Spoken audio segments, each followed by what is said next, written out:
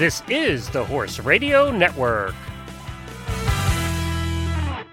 This is episode 29 of the Stable Scoop Radio Show on the Horse Radio Network, Extreme Mustang Makeover. Thank you to our sponsor, Atlantic Horse Carriers, specializing in horse transportation all over the United States. Visit them at atlantichorsecarriers.com.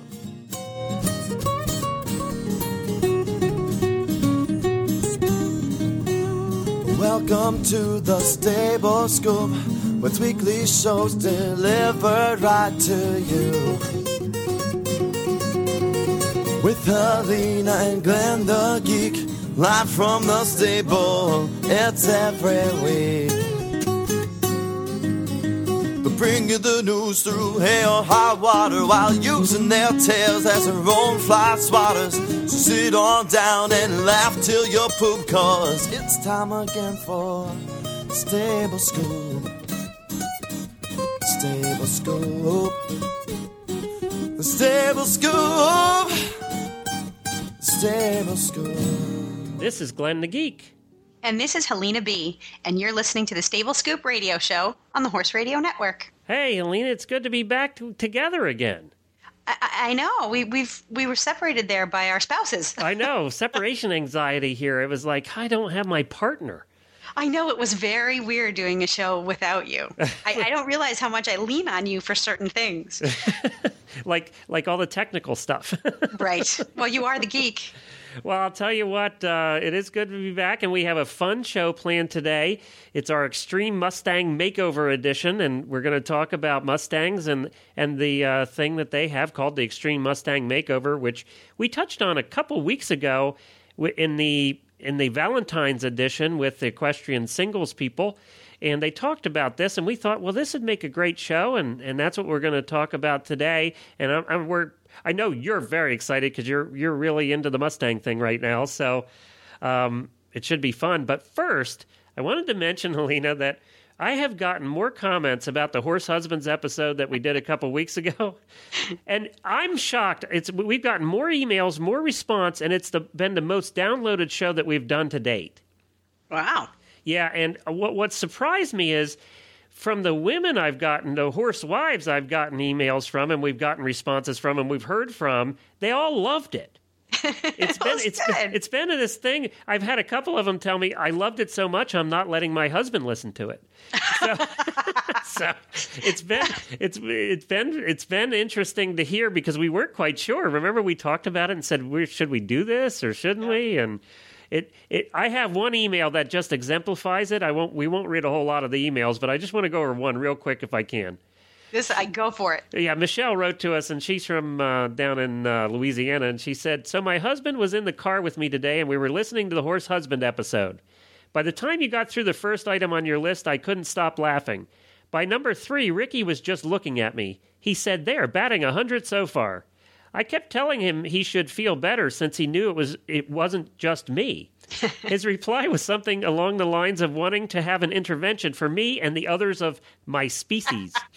So I love the my species line. Yeah. In order for him to ride in the car with me, I had to move to the back seat, the saddle pad, the pair of paddock boots, and an envelope of new Coggins tests. Once we got to the doctor's office, I was asked for my insurance card. Out came the card for my horse's insurance. I almost handed it to the girl. It took me a minute to find mine. I sent a link to that show to one of my students who is starting to talk about marriage. Well, she should have sent it to the boyfriend. Just the other night, she expressed... No, we horsewomen stick together. We know better. Just the other night, she expressed concerns about how the boyfriend is going to handle living with the horse scene. What appropriate timing. Poor guy. You must make the Horse Husband episode an annual occurrence. It's just too much fun to listen to.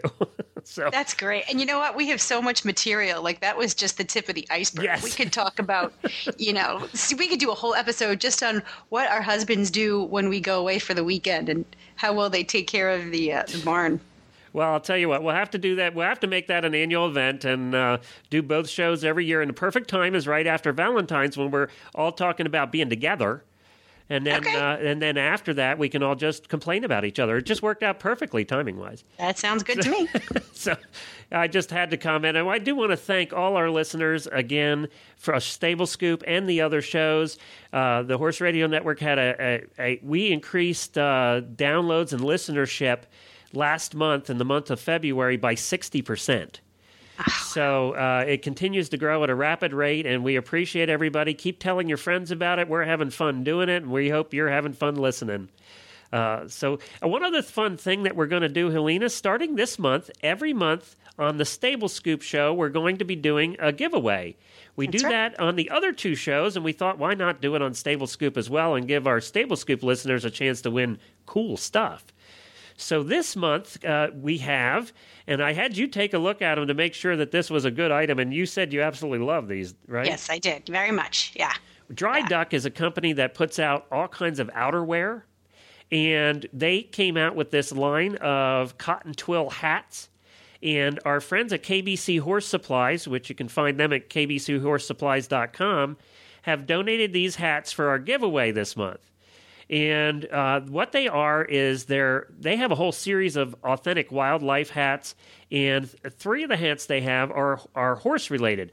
And they're really nice 100% cotton twill hats that are embroidered with the horse designs. But unlike the other hats that you see a lot, these are embroidered on the sides and then go over the side to the brim. So you usually see them right in the middle and the front. So I think that's what makes these a little bit different and why you like them so much, actually. Yeah, they're well done. They're very tasteful, and the colors are nice. There's a pink, there's a soft buttery yellow, and a nice, I guess you'd call it a khaki green or a camouflage green. And the designs are different. They appeal to, I think, a bunch of different horse enthusiasts. There's a barrel racer. I think there's sort of a horse in a pasture, which is pretty much neutral. And then appropriate for this week's episode, there are Mustangs. And that one I think is good for the fellas. It's a little bit more masculine, although the yellow one could be too. But so anyway, yeah, there's 3 styles that I think could suit just about anybody. I'll take all 3 of them. Thank you. Well, and we are giving away 3 of them. So all you have to do is, it's free to enter. All you do is go sign up on the website. Just go to stablescoop.com, and you'll see on the right-hand side of the page, there's a big link there to click on to go register. You sign up. You have all month to sign up, but don't go do it now so you don't forget. And then we're going to give away 3 of these hats. We'll give you your choice, which color you want and which design you want. And then we'll do something different every month, so you have a chance to win something new every month. So go to stablescoop.com and sign up to win. Yeah, yep. And if you are a retailer and you've got something great to give away, let us know. You can contact us through the website at stablescoop.com. Great. All right, let's talk Mustangs. Hooray. All right, so go ahead. Let's talk a little bit about, we're going to be talking to the lady from the Mustang Heritage Foundation, correct? Right. Well, Patty what is Colbert. that? Patty Colbert is the executive director of the Mustang Heritage Foundation, and you can visit them online at mustangheritagefoundation.org. That is a nonprofit organization that was sort of born out of a program that the BLM, the Bureau of Land Management, had started in terms of managing the herds of wild Mustangs that are currently living on federal lands in the United States. So the Mustang Heritage Foundation, their mission is to increase the adoptions of Mustangs across the country. And they created this event, the Extreme Mustang Makeover, as a way to showcase the value of Mustangs and, you know, how fabulous they could be. So it's essentially a training competition. And at the end of the competition, the horses that participate are available for adoption. Now, congressional legislation protects Mustangs. So as you'll hear Patty describes to us, as these herds grow, they have a tendency to increase by 20%, roughly 20% each year, because as Mustangs do, they make more Mustangs. Right. It's funny how that works.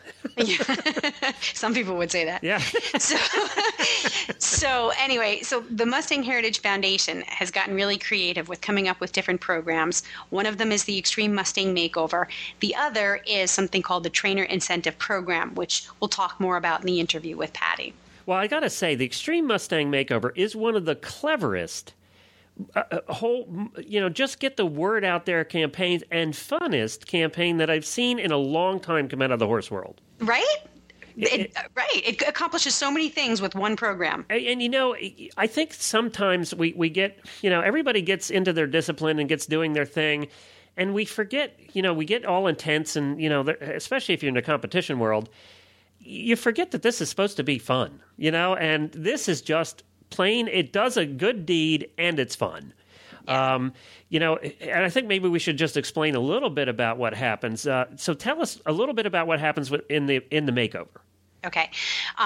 They have, so the Mustang Heritage Foundation, the folks who run this program, they choose 200 trainers from across America to, and then the number varies sometimes in terms of how many Mustangs. Some of it is 100 Mustangs in 100 days. But the point is that they have, let's say, 100 Mustangs. They give them 100 days to take these Mustangs home, work with them, train them, and then come back to the competition venue and compete in a series of, I don't want to say classes, but... Yeah, sort of like different competitions. Different competitions, right. Yeah. So they'll do like in hand... they'll show the horse in hand. The horses are evaluated on their body condition so that the trainer will show that the horse's overall health has improved under their care. They'll also do mounted maneuvers, things like going through obstacles and even trailer loading. So all of these things kind of come together to show basically the whole horse. And they're not expecting perfection or advanced maneuvers. They're just saying, what can you do with this horse to create a good foundation in 100 days? And, we'll talk to her more about exactly what they do and what they do in the competitions. But, when I took a look at some of the videos, these horses are doing things that no thoroughbred or was going to be able to do in 100 days. It's incredible, some of the things that they had them doing. And so today we're going to speak with Patty, who's the head of... she's the executive director of the Mustang Heritage Foundation, but we're also speaking to Jim Thomas of Bar T Ranch, and he's going to speak to us. He's actually done this makeover 2 years in a row. Right. So he's going to speak to us from the trainer's point of view, from a person who's actually taken a Mustang each year and trained it and then gone back and competed with it. And I think from what I read, he actually ended up, I'm not sure, did he end up buying one of them then, or... I know a lot of the trainers end up buying them because they like them so much. Right. I'm not sure if he did. I know that he does continue to work with Mustangs. He worked with a few Mustangs prior to the competition and works with them since then. But we'll have to ask him. I'll have to ask him. Okay, cool. All right, good. Well, then let's get to Patty right after we talk about a new sponsor that we're thrilled to have on the show. And I think that these people have actually been clients of yours in your real business for a long time, haven't they? I like how you say that in my real business. Our real jobs. My real job. Yes. This Stable Scoop, this episode of Stable Scoop is sponsored in part by Atlantic Horse Carriers. And they specialize in transportation of horses all over the U.S. And so you've known these people for years, and they do horse transportation, but I think they're not your typical, I don't think they're your typical horse transporters from what I can see. No, they're not. They certainly don't compete with the over-top big commercial operations, and they're not your typical mom-and-pop operation either. Victor and Maureen Brescia are the owners of the company, and these two people have over 30 years of experience, and they know their stuff. They're great to work with. Well, good. And they do just East Coast or all over the place? They do all over the place. They do make regular runs between Maine and Florida, but if you're in Utah or California or somewhere in between, give them a call because they will definitely be able to help you. And one of the things I noticed, too, was there were some comments there on their website, and one of the comments was how clean the trailers were. Yep. And, that's so important because I've seen so many of these that have just been a mess. Well, they've shipped my own horse up the East Coast, and I remember when he walked off the trailer, he looked great, and the trailer was immaculate. So, and then the other horses looked, happy and relaxed, and it was a pleasure to be able to receive your horse from a long distance journey and feel comfortable that he wasn't overly stressed on that journey. All right, and then you can visit them at their website at AtlanticHorseCarriers.com. That's That's right. AtlanticHorseCarriers.com, or you can give them a call at 207-293-4948. That's 207-293-4948. We appreciate their support of the Stable Scoop Show, and we hope that you support them by giving them a call. Make sure you tell them that you heard about them on the Stable Scoop radio show. All right, Greg, let's get Patty on. Okay, I am very excited to introduce our first guest for this show. Patty Colbert is the executive director for the Mustang Heritage Foundation, and Patty's got lots of great things to tell us about not only the foundation, but the Extreme Mustang Makeover program. So welcome, Patty. Thank you, and thanks for the invitation. Now, oh my gosh, I have probably 150 million questions that I could ask you, but I'm going to start with some of the basics, and then we can just take it from there.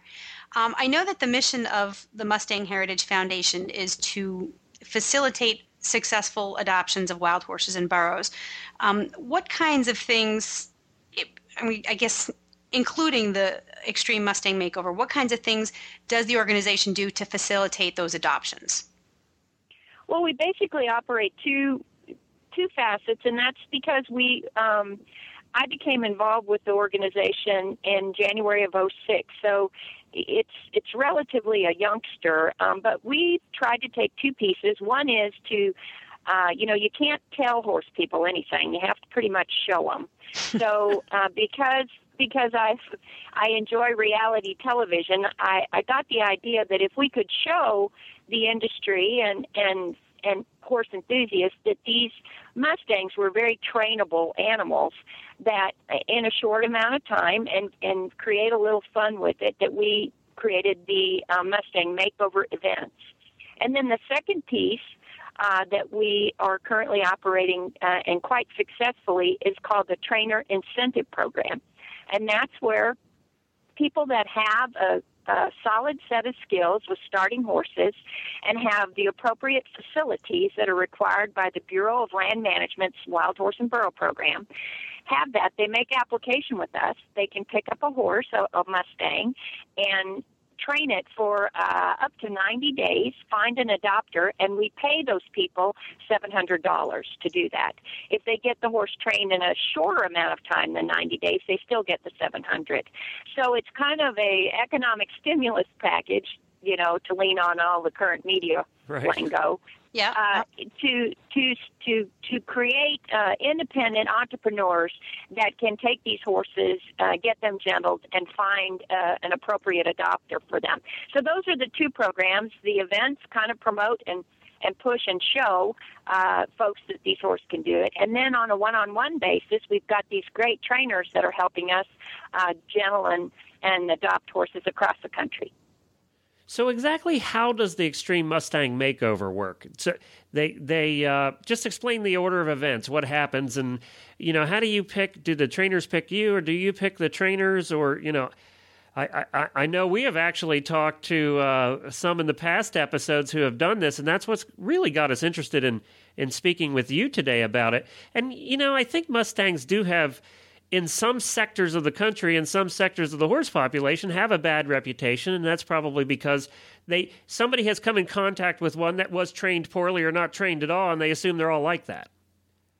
Well, and that's exactly right. There's just like all kinds of people, dogs, cats, horses, pickup trucks. You get stereotyped. And what's happened, because these horses are wild, I always use the analogy that if you were going to go to the Humane Society or a rescue facility to get a dog, there'd be a nice beagle in one cage that had been with a family, and then there'd be a coyote in the other. And you have to have a certain kind of skills and facility in order to take that coyote home. But when you do take the coyote home, boy, what a story you have to tell. And when you do it right, how impressed people are. So these horses are wild. They're typically, of course, gathered from the 10 states here in the United States that have wild horses on public-held lands. Those are the Mustangs that we work with. There are other wild horses in the country, just for your viewers' knowledge, because these are things I've learned over the last 3 years, like the Chincoteague ponies that you read about on the East Coast, or there may be horses in some of the parks that are held here in the United States. Those are also, of course, wild horses, but unless they're in public held lands, they're not under the jurisdiction of the Department of Interior, which is where the Bureau of Land Management resides. I hope that's not too complicated, but it does inform folks kind of where these horses are coming from. So what our Extreme Mustang Makeover, to go back to your question, is we identify venues or facilities that we feel like have a good population draw, that have either a partner for us to work with, like an expo or a fair, and then we build a program to where we work with the BLM. We identify a date and time. We then, through our website, which your listeners can go to extrememustangmakeover.com. Right. We'll put a link to that in our show notes so everybody can get there. Right, extrememustangmakeover.com. They can go there and they'll see the various events that we're going to be hosting in 2009. We're doing 11 events in 2009 across the country. And those are all Extreme Makeover events? Yes, what we've decided this year is to call everything Extreme Mustang Makeover because that's what everybody was calling them anyway. Okay. We had done Mustang Challenges last year at 3 different events, but we were so successful branding the first one that we are just using those as makeover events. So they'll go and kind of see what areas there are and where the deadlines are on the application, and they'll make application. And the application consists, of course, of your contact information, but then we also ask, what your experience is horse-wise, how long have you been training, what types of training you did, have you done any competitions, why you want to do this, a reality check that it is not a money-making scenario, and that, and then we ask for a couple of references.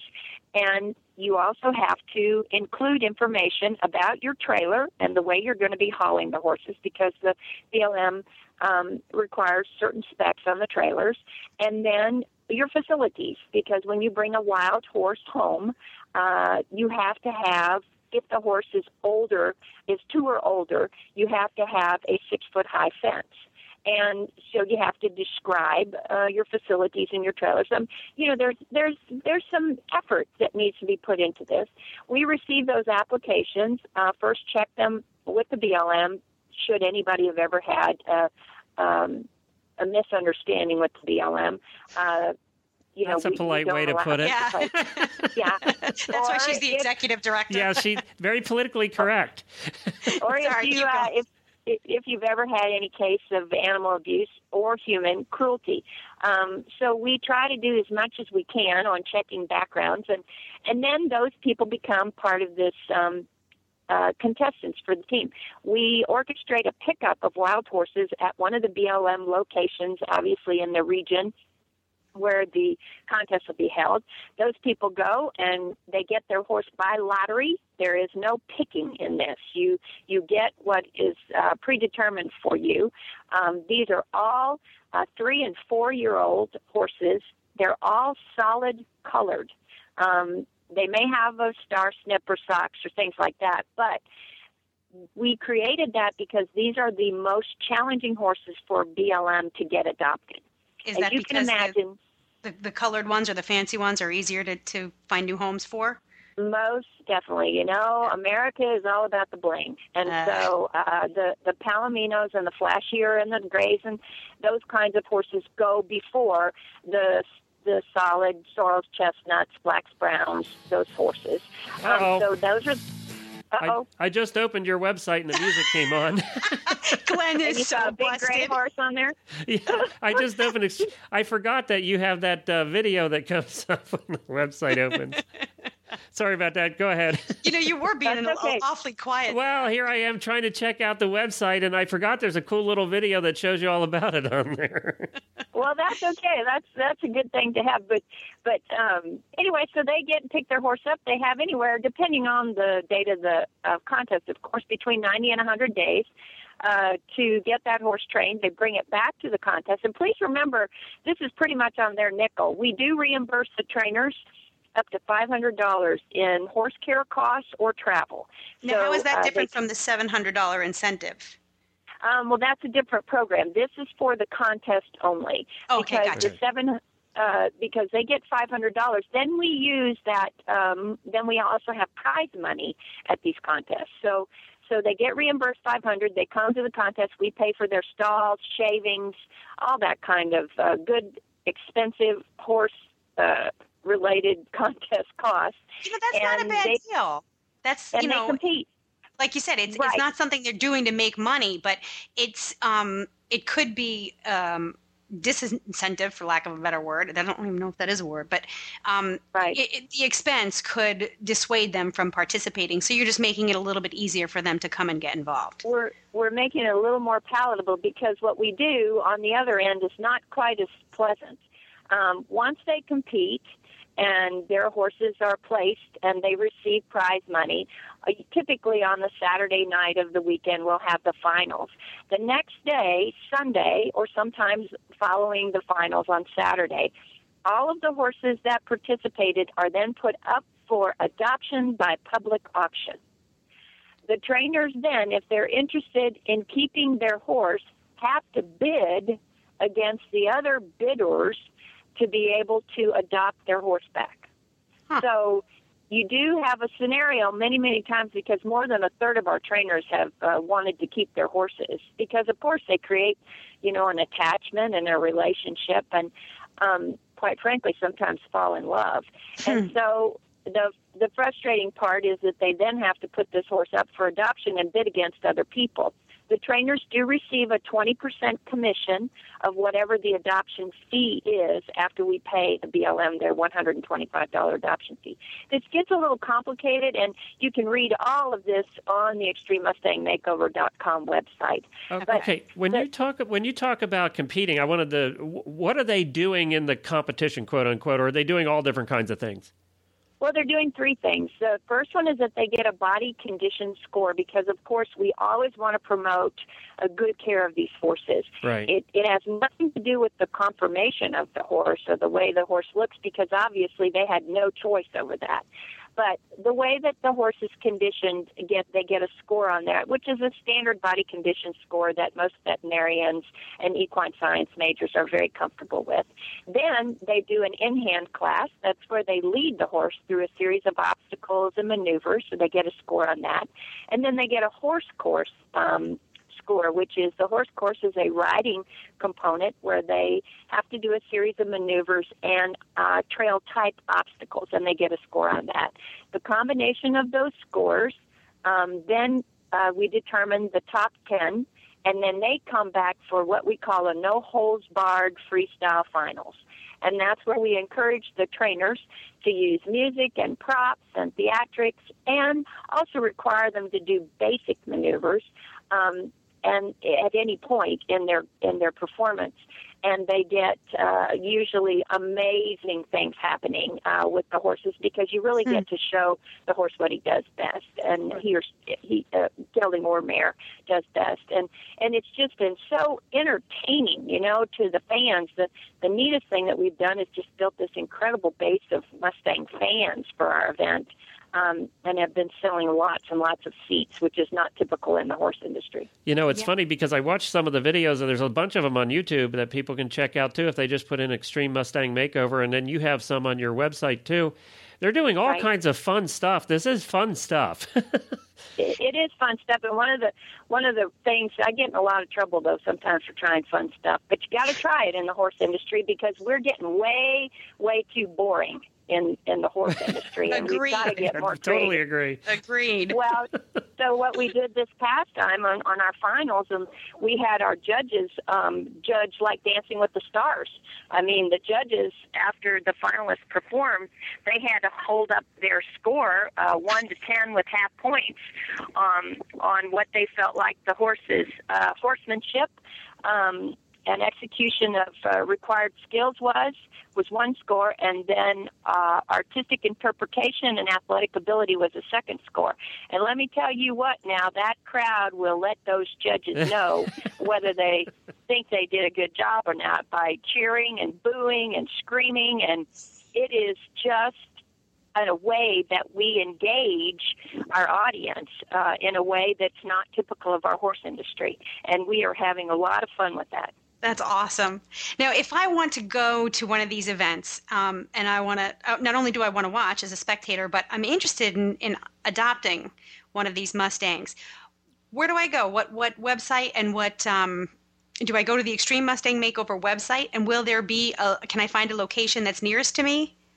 Yes, you can. Yes, you can go to the Extreme Mustang Makeover. We actually operate two websites. One of them is the Mustang Heritage Foundation.org, and that gives you basic information about our programs, and will when you click on events, it'll send you right over to Extreme Mustang Makeover, or you can go separately, of course, to extrememustangmakeover.com, and you'll see where they are.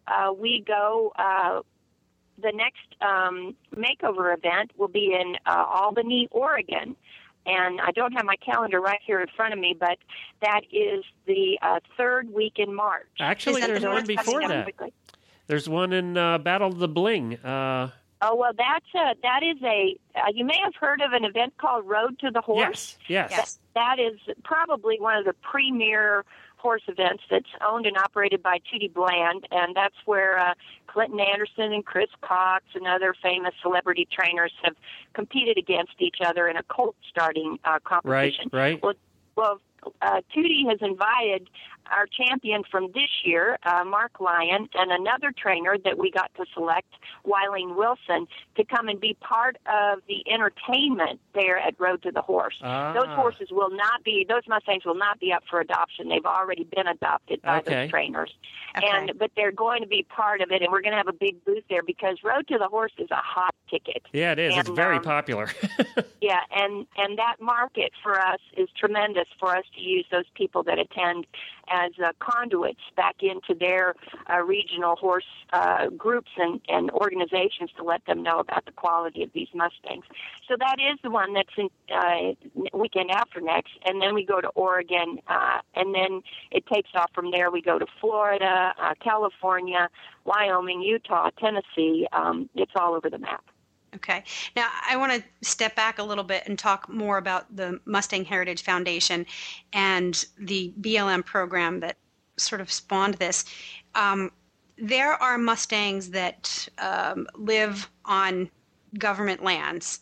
And am I right in saying that, according to the federal government, they think there are too many and therefore they need to cull these herds, and that's how this program started, or am I off base there?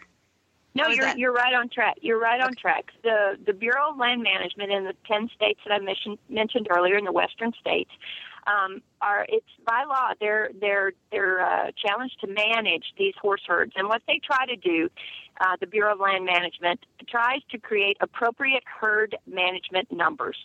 That's where they determine the ability of a certain parcel of land to be able to sustain X number of horses. And so they try to keep as best as they can those herd counts.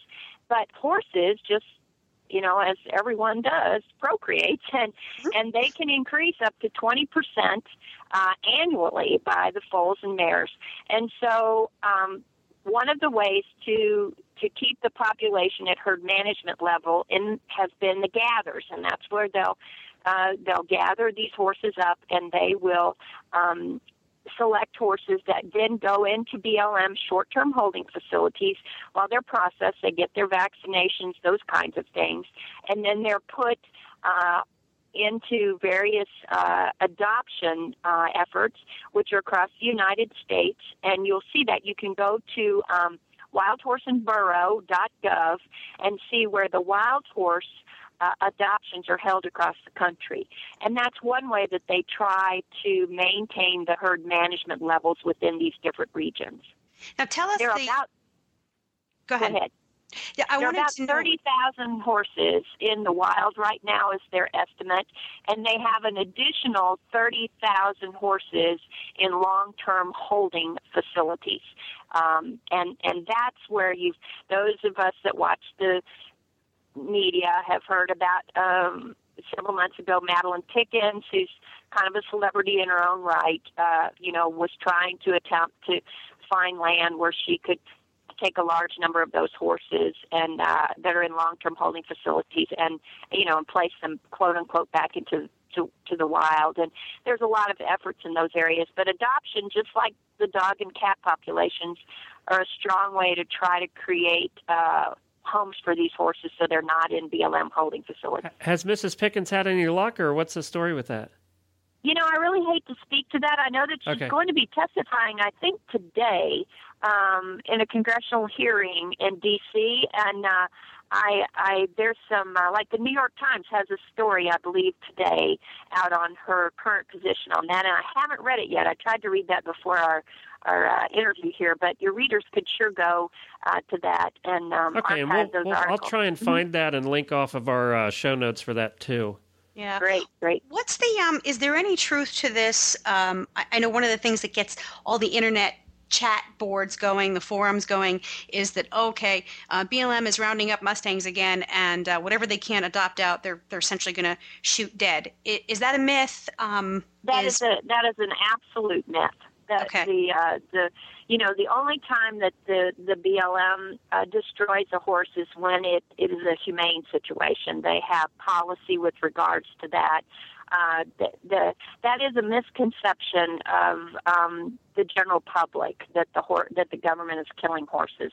They are not doing that.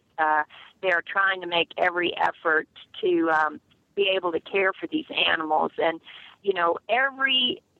there are so many different attitudes and ideas about how to solve this problem.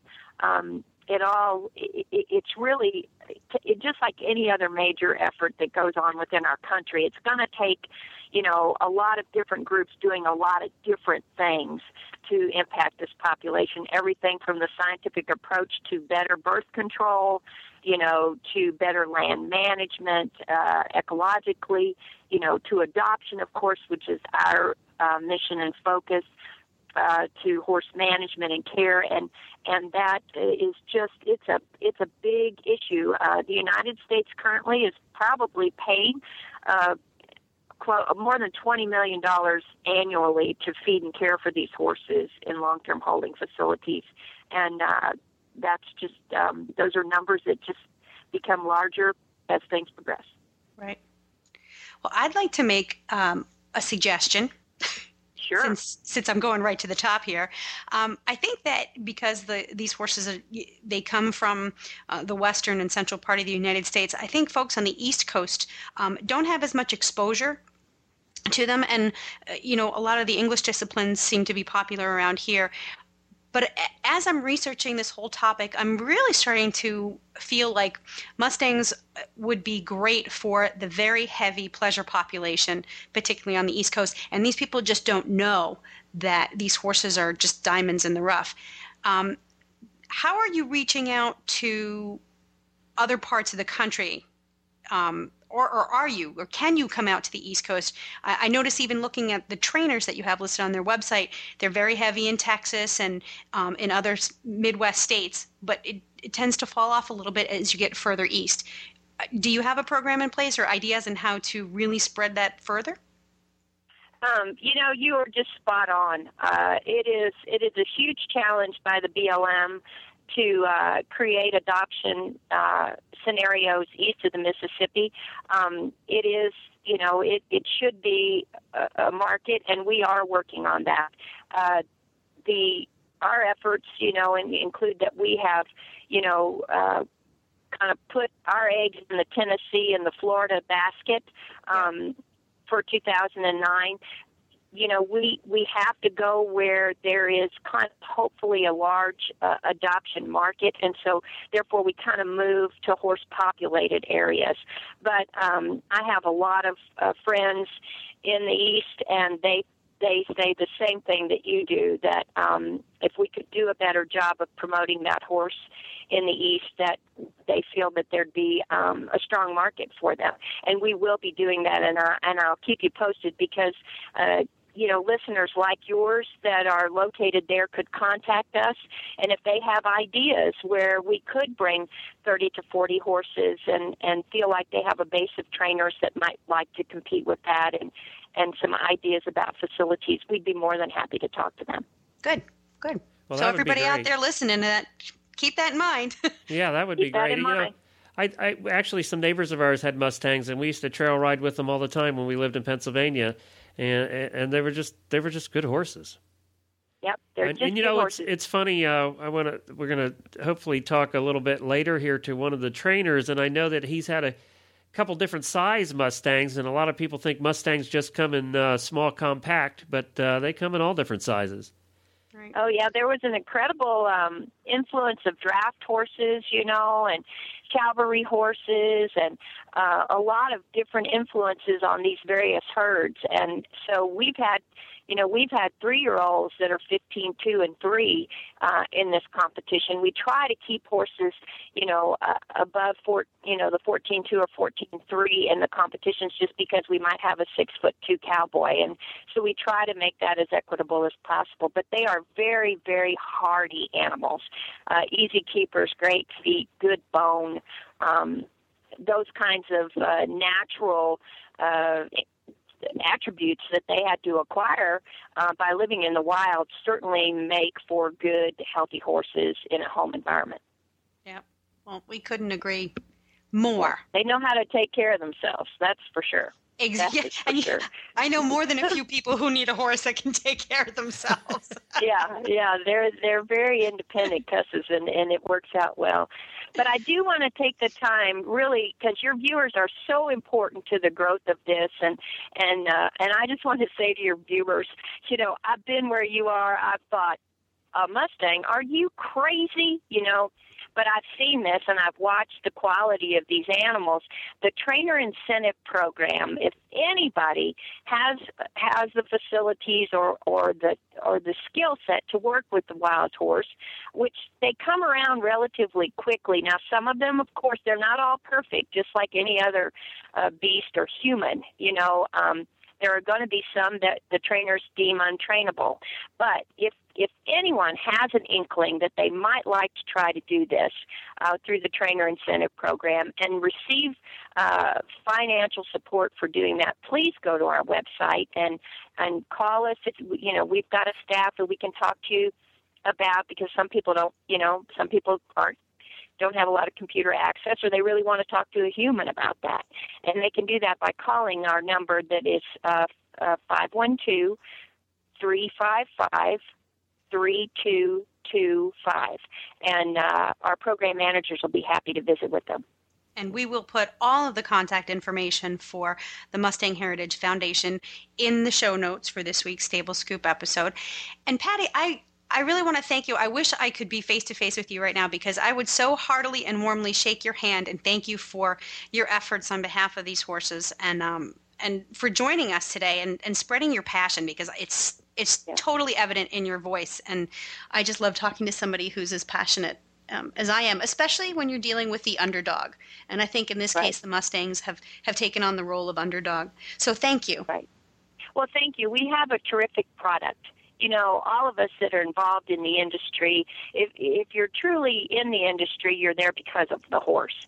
And this is just a way to take a piece of American history, kind of an iconic symbol, and bring that into your life. And I tell my girlfriends that love to trail ride and do all this kind of stuff, I said, if you ride up with a horse that's got one of those big freeze marks on his neck, which identifies our animals, they have down their main line, they have a large freeze mark that indicates where they were adopted, their age, those kinds of things. You've got an entree into conversation with anybody on the ride. And, That's true. Don't waste your time going to findadate.com. Just get you a Mustang, ride up, and those son of a guns will start talking to you from the beginning on, because everyone is intrigued by this animal. Little competition there for equestrian singles, huh? Oh no, Marcia's drinking the Kool-Aid. She's one of our greatest supporters, and she's living it too. She's got her a fabulous young horse that she's working with. So yeah, we all got to pull together. And thank you for what you do and for your outreach into our industry. It's priceless. Well, you know what? We're just going to. I see Fort Worth, Texas here in September 18th, Helena. We're just going to have to go down and do a show from there, I think. All right. Come on, you will have the time of your life, and we'll treat you like gold. Like we try to treat our trainers. Okay? Thanks a lot. All right. Thanks a lot, Patty. Thank you guys for what you do. We appreciate it. It's our pleasure. Well, that was great. It's so nice. It's so cool that we have a venue, a program that reaches thousands of people all across the place, all across the world, that we can talk about things that we're also passionate about and subjects that we want to get the word out about. And I think this is one of those. Yeah. Yeah, I love to hear the passion in her voice. Yeah, she's definitely a believer, and I know somebody else that is, and who has his name is Jim Thomas.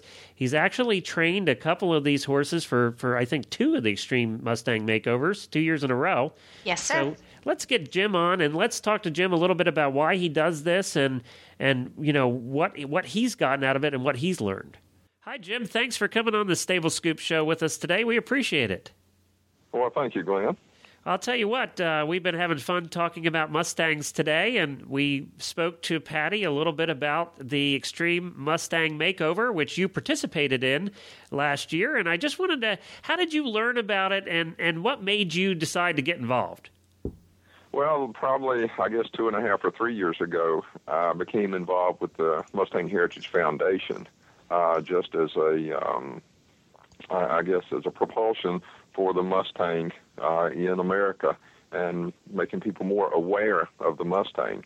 And the more I found out about it, they started advertising that they were talking about the Mustang Makeover, and I was very interested in that. And prior to that, I trained probably 6 Mustangs, and I thought, that seems like a good thing. It seems like something fun.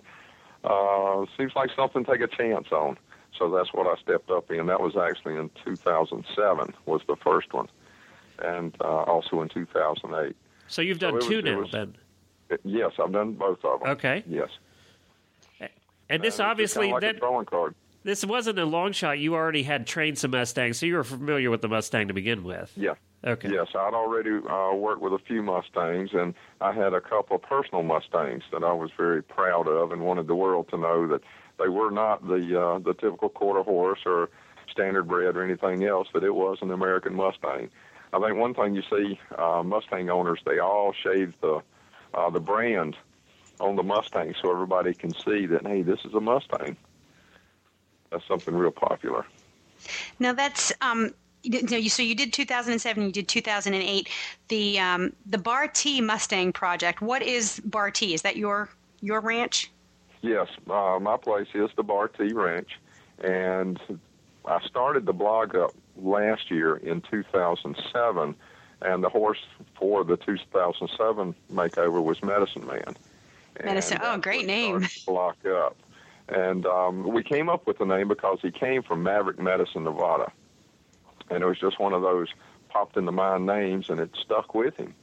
And everybody, to this day, still talks about Medicine Man because of what a great little horse that he is. And he's been ridden today by a 9-year-old girl. That's her horse. Oh, that's and he great. Really turned out well. Now, what was he like when you first met him? And then what was he like when you didn't get to pick him? Was he sort of given to you? No, that's correct. They're selected by lottery. Right. So prior to us going out to pick our horses up, they've already made the selection with the trainer versus horse. And so when you drive up, they say, you have horse number 4722. And you just go out and wander around and says, there he is. So that's the closest bit of picking that you have. I'm a big person, and when I saw Medicine Man, he's about 14'1". Oh, my. I'm 6'4". Okay. So you got out the roller skates. Yeah. So that was exciting just in itself. But he came with a super personality. Came with a good attitude. He was like the typical Mustang, very shy, very evasive, but he picked up on things quickly, and he was curious. A lot of Mustangs, they don't have the curiosity part, but for him, it was all about what's next, what is that. I want to see it, I want to smell it, I want to touch it. And it made him an easy horse to train. Yeah, that's a good foundation to start with. Yes. How long had you been training horses before this? On and off, I was raised with horses, so I could probably say 40 years. Okay, so it's been a long time. On and off and dealing with horses. And During my stint in the Army, I was probably about 15 years that I didn't have any horses. And then probably 5 or 6 years before I retired, then I picked back up and got back involved with horses again. And what did you do while you were in the Army? I started out in the Army. I was a Morse code operator, and then I went to an instructor for the recon school, and I took a few trips in some not so great places and wound up in the recruiting and retention arena, and that's what I retired from. Well, thank you for that. You're welcome. Now, how do you think your Army career has influenced your life as a horseman, or vice versa? I think one is taught patience. My children are always arguing with me about that I don't have patience. I don't have patience. And they see me working with horses, and there's always this thing, Dad, how can you do that? How can you stand for an hour or 2 hours working with a horse? Don't lose your cool. And you're asking something simple of the horse before the horse gets it. And then you come to us and you ask us something, and in a matter of 2 or 3 minutes, you've already blown your top. And I'll just look at them. I says, y'all speak English, that horse doesn't. That's right. It pretty much answers it right there. They don't have anything to say. How old are your kids? My daughter's 23 and my son's 18, and he has just joined the military, and he's away at his training right now. Oh, wow. Did he do the same branch? Yes, he did. Okay, cool. Well, you must be proud of that. I'm very proud of it. Well, cool. So what do you find most challenging about working with Mustangs? You've obviously worked with other types of other breeds as well. So what's the challenge about Mustangs? And then what's the good thing and the bad thing about a Mustang? And this is good and bad. The good thing about a Mustang is they're very singular. The attention, the attraction that they draw with one person is very strong, way more than a domestic horse. A domestic horse, of course, from exposure, from birth, they've met several people. And with a Mustang, they've never had any exposure to one person. So when you do get that Mustang and you start within a day or 2 or 3, that you create a super bond between you and that horse. And that bond will continue to grow, and you'll notice even at 30 or 60 days that they're very apprehensive to spend any time or have trust in another person. And so the good part of that is they have created such a trust in you that they will continue to try to do things that you ask them to do, whether it be cross a bridge, cross a tarp, cross water, back into areas that they aren't familiar with, load in a trailer. Once you've created that trust, the horse just kind of looks at you and says, well, if you say it's okay, and they'll do it. But if a stranger comes in, a stranger can't get anywhere with that horse till they develop that trust. And the big thing that I have, especially when I'm training someone else's Mustang, is I try to get them as involved as possible so it's not singular. It's that horse is beginning to relate with 2 people. And then I'll bring other folks in to get that exposure also. So at the end of 30 days or 60 or 90 days, however long the horse is here, he's already had maybe a half a dozen different riders. He's had a half a dozen different people ask him to do things and to move and lead and walk and back and load and all of those. Do you find that once you establish the initial trust between the horse and you, that creating trust between subsequently new riders and handlers, that it goes a lot quicker? Or do they have to, is it starting from square one with each new person they meet? It's a lot quicker. I mean, you can actually, within a day or 2 days, develop that trust with the next person, as long as that person is taking the same attitude as the way I worked with the horse. Don't be forceful with the horse. Ask. You get a little bit of effort, reward the horse for it, and in moving that direction. Now, if it's a total different person, someone that deals with horses totally different than I do, it can probably take as long as it did with me. Right. But if they come in with the same attitude of, ask and reward, they'll get the same results I do. And when I say reward, it's not through treats or anything else. It's like, it's release the pressure, pat, rub, scratch, those kind of rewards. Right, because Mustangs, I would expect, have no concept of what a treat is, that a treat is a reward. It is so funny that, and you'll hear people talk, well, I've had this horse for 3 weeks and I can't get him to eat sweet feed. And, the horses, it's like, well, that's, in that horse's mind, that's as dangerous as eating loco weed or eating cockleberry seeds or anything else. Right. Tastes funny, and it's all sugary. And Right. It's not something they found walking around in Nevada. Right, exactly. So, I can have them eating sweet feed in a couple of days, but they're tricked into it. They automatically will eat hay. So you just sprinkle a little sweet feed in the hay, right, and they start adapting a taste to it. And before you know it, they're over at the bucket eating a scoop of it. So what would you say then, every breed of horse, I think, has a special characteristic that sort of defines its breed temperament-wise.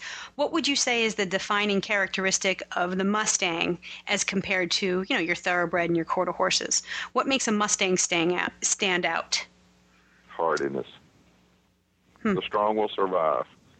Take a domestic horse, expose it to the conditions that most of the Mustangs, when they were weanlings and yearlings, are exposed to, and half your domestic horses would never survive.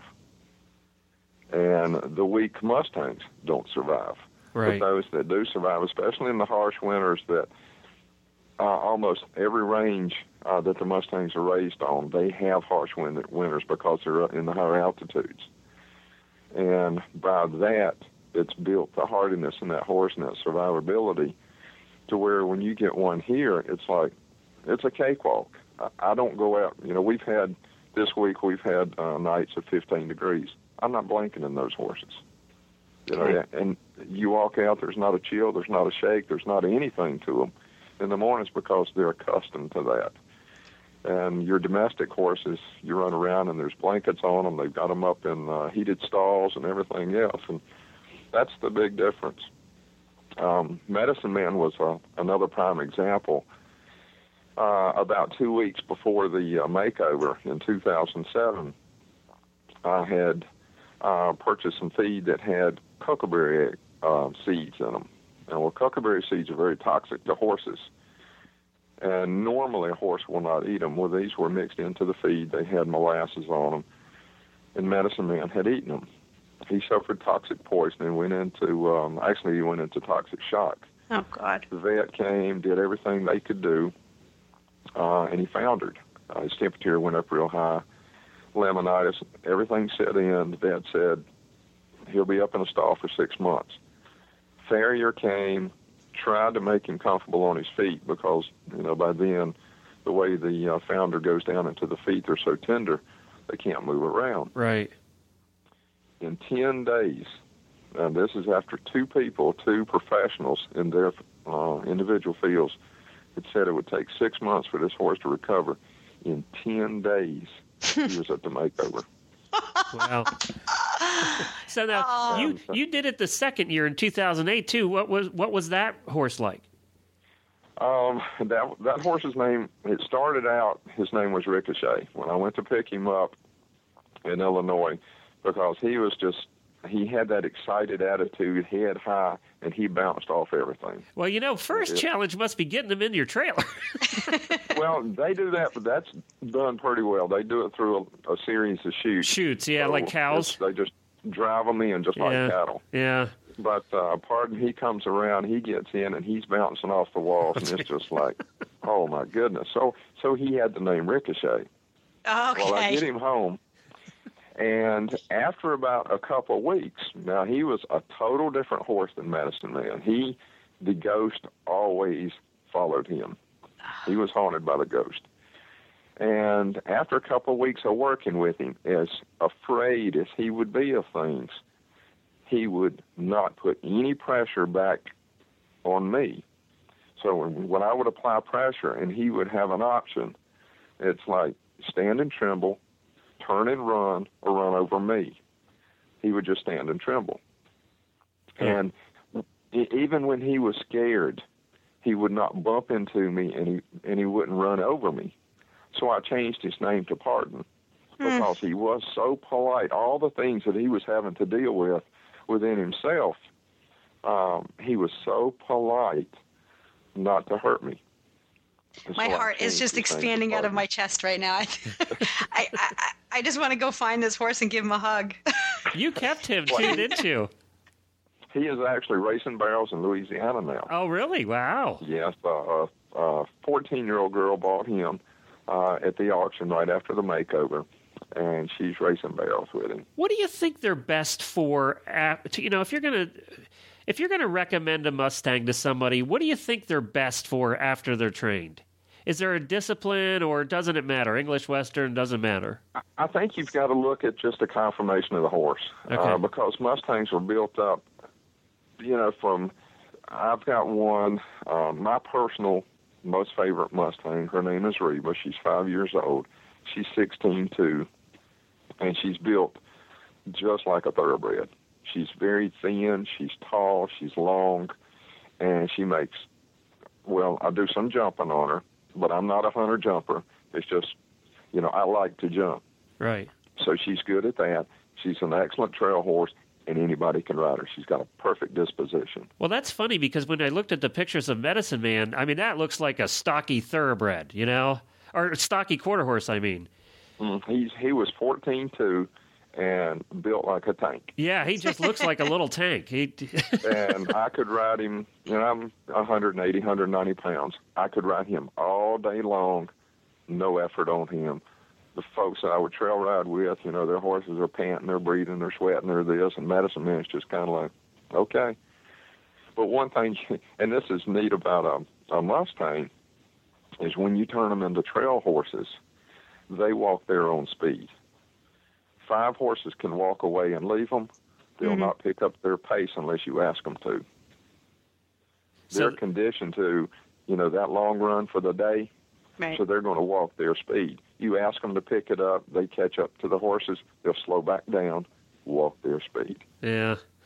And I always thought that was kind of neat. And every Mustang I've ever worked with is exactly like that.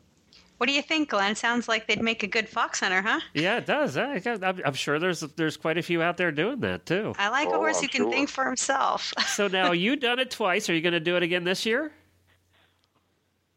Well, it depends on my kids. My kids both did it last year. My daughter did the yearling portion. Oh, wow. She finished 11th out of 100. And now that was the first horse she had ever dealt with all by herself. Wow, cool. And she did a super job. My son finished 19th out of 100 in his division. And both of those want to go back and do it again. I haven't decided if I'm going to do it again or just support them. Okay. But we will be involved at least 2 horses deep, I can assure you, this year. Good. And it may be 3. Good. It sounds like this challenge is better off because of your involvement, and the fact that you've got your children involved as well is just beyond amazing. Now, go ahead. We host a couple of just free clinics here in the area every year. Also, and the first year was Meet Medicine Man, and the second year was just a Meet the Mustangs, where we would go to some of the local proprietors and host a clinic on just working with horses and working with Mustangs and trying to get that exposure to the outside world. Look at these horses. This is 30 days out. This is 60 days out of a total wild horse. And look how easy they can be gentled if you go into it with the right way. Now, where is Bartee Ranch? Pittsburgh, North Carolina. Okay, so you're down in North Carolina. You just had a little snow, huh? Yes, we got a little. We sure did. Well, that's not normal, though. You'll be back to 70 degrees by the end of the week. We will be at 70 on Friday, believe it or not. There you go. And last night was 15. Yeah. So, yeah, here too. I'm really starting to think maybe I might need to check out Mustangs, because with with something like 5 feet of snow we got this winter and the chilly temperatures, I'd love to be able to put a fuzzy Mustang out in my paddock. To not have to worry about blankets and things. Well, you have a quote here. I'm reading a quote that says, "I'm a transformed horse trainer. I've gone from get a bigger rope to now get a softer rope." Was that your quote? That was my quote. Okay, so what does that mean? Where did you come from, and where you are now as far as the training is concerned? Okay, initially, and as a teenager, we worked with a lot of horses when I was raised up here in North Carolina, and it was always apply pressure, apply pressure, apply pressure. And even when the horse would respond, you continued to apply pressure until you got exactly what you were looking for. And it was a very hard way of doing things. And, if you reached down and picked up something to hit the horse with, maybe this isn't big enough, find me something bigger.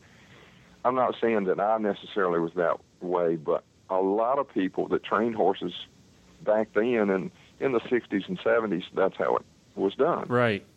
The natural horsemanship idea, it had been played around with in different parts of the world, but it wasn't popular. Right, that's correct. And, up until maybe 15 years ago, the Ray Hunts, the Buck Rannemans, those guys started exposing that to the United States, that, there is a little easier way to do this. And I started watching these guys and watching some of the things that they were doing and the quick results that they were getting, the lack of anxiety being built up in the horses, and everybody's just kind of mellow and cool and relaxed. It's like, there's something to this. So I started trying it, and it was there for a while. You were on the seesaw. It was kind of like, well, I'm losing my patience now. I'm losing my patience. So you needed, okay, walk away, walk away.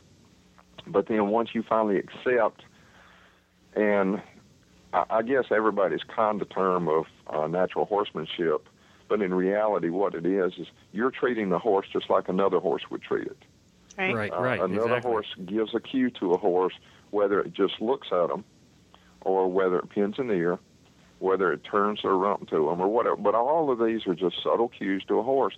Well, if we'll do a horse the same way and let the horse realize that, there's always just a little bit of pressure above this, that a horse will respond. They'll learn to respond at the least amount of pressure when you ask things from them. So that goes back to the softer rope of you don't need the big, heavy, huge rope to hold a 1,000 or 1,200-pound horse. You can almost do it with a piece of twine if you do it the right way. Well, I think that's a great line to wrap up this segment. I really do. I can't thank you enough, Jim, for coming on and talking to us about this. I hope you're going to continue to train Mustangs, right? We're going to continue. I have 2 Mustangs right now here for other people that I train, and that's what I kind of focus on more than the domestic horses, because a lot of trainers in this area don't want to work with the Mustangs because of their, in my answer, lack of understanding. They haven't worked with the Mustangs enough to know that they're just as easy to train as a domestic horse. Initially, it takes a couple more, it may take you a week longer in the beginning to accomplish, but once you get to that point, then they're just like a domestic horse. But the bond, there's no greater bond that'll be created than with a Mustang. Well, very good, Jim. We appreciate you being with us, and we look forward to speaking. Maybe we'll be speaking with your daughter after she wins this year. Oh, that would excite her beyond. All right, we'll good luck. Keep an eye out for the Thomas family. Well, thank you, Glenn, and thank you, Helena. All right, bye-bye. You're welcome. Our pleasure. Another great interview with another great horseman. What a great guy. Yeah, he has a radio voice, too. I mean, yeah. You could listen to him all day. He just has that voice, And you know what's funny? I felt the same level of passion from Jim. Completely different approach, style, tone of voice, everything. But I heard the same level of passion as I did in Patty's voice. And I think that's a good representation of why these people do what they do. The Mustang inspires passion in people. Well, we encourage everybody to visit the websites. We've done a lot of links in today's program. You can find them all at stablescoop.com for this episode. Just look for the Mustang episode and go to that page, and you'll find all the links for all the various things that we've talked about here today. And we certainly appreciate you listening in. Also, we have 2 other shows that we do on the Horse Radio Network. The 2010 radio show, all about the World Equestrian Games. Last week we had on the CEO of the World Equestrian Games Foundation, the Big Cheese, the head of the whole foundation, talking about everything that's coming up and what's going on over there and in the planning. And this week we had a community forum that was done here in Lexington that I recorded that was all about, it was a forum for the community to learn about where the games are at and what's coming up. So you get a little bit of the local flavor of what Lexingtonites are dealing with and what they're concerned about. I just taped the whole community forum and we put it as part of this week's show. Also, the eventing radio show this week, we had Mike Etherington-Smith, who is the cross-country course designer for Rolex. So he talks to us about how things are going to be a little bit different this year because of all the changes at the Kentucky Horse Park. And also, we were thrilled to have with us Jenny Brannigan, who is one of the up-and-coming new young riders in eventing. She won the Jacqueline B. Mars International Competition and Training Grant this year. And she talks to us about she has her first trip coming up to Europe. So she's talking to us about that and how excited and absolutely nervous she is about it. So. Sounds like 2 good shows. I'm going to have to download them to my iPod while I'm doing stalls today. Yeah, we talk about record. The Horse Husbands episode had a record number of downloads so far for Stable Scoop. And we had last week's show with the eventing radio show was with Karen O'Connor and Max, her groom. And that had by far a record number of downloads for the eventing show. So if you missed that one, go back and take a listen. It was good. And be sure to listen next week as we present another fun show. I know we're both looking forward to this. Yeah. It's called Extreme Horsewomen. And before you get your imaginations go crazy, let us explain that. What it's going to be is horsewomen who riding horses and doing what they do on horses is minor in danger compared to the other things that they do. So you sort of get the drift there. And one of the guests that we have lined up for next week, and we're thrilled to have her, is Liz Halliday, who is an eventer. Actually, she's doing 1- and 2-star events now, so she's working her way up in the eventing world. But she's also a Formula race car driver. So she's in the big time with as a race car driver. And then we have a couple of other extreme horsewomen coming up as well that you're going to want to hear from. So I think that's just going to be a fascinating show. And, I'm just going to be so interested to hear, is the adrenaline more when you're going 200 miles an hour around a racetrack? Or is it more when you're jumping a 4-foot jump with a drop on the other side? Where does the adrenaline factor? Well, wait a minute. I go 200 miles an hour around a racetrack, too. I'm not in a car. It's called a thoroughbred on a cold morning. So I think it's just going to be a fun show. We're looking forward to talking to everybody there. And, of course, you can give us feedback. We love to have your emails or your voicemails, and you can find them. Just go to our website at stablescoop.com and follow the contact link at the top of the page. And, again, we want to thank our sponsor this week, and that is Atlantic Horse Carriers. All right. Thanks to Atlantic Horse Carriers, and you can find them at atlantichorsecarriers.com. All right, Helena, I think we've run out of time about 20 minutes ago. Yep. So, like usual. We do. So we'll see you again next week as we talk to the extreme horsewomen. We'll be back with the scoop.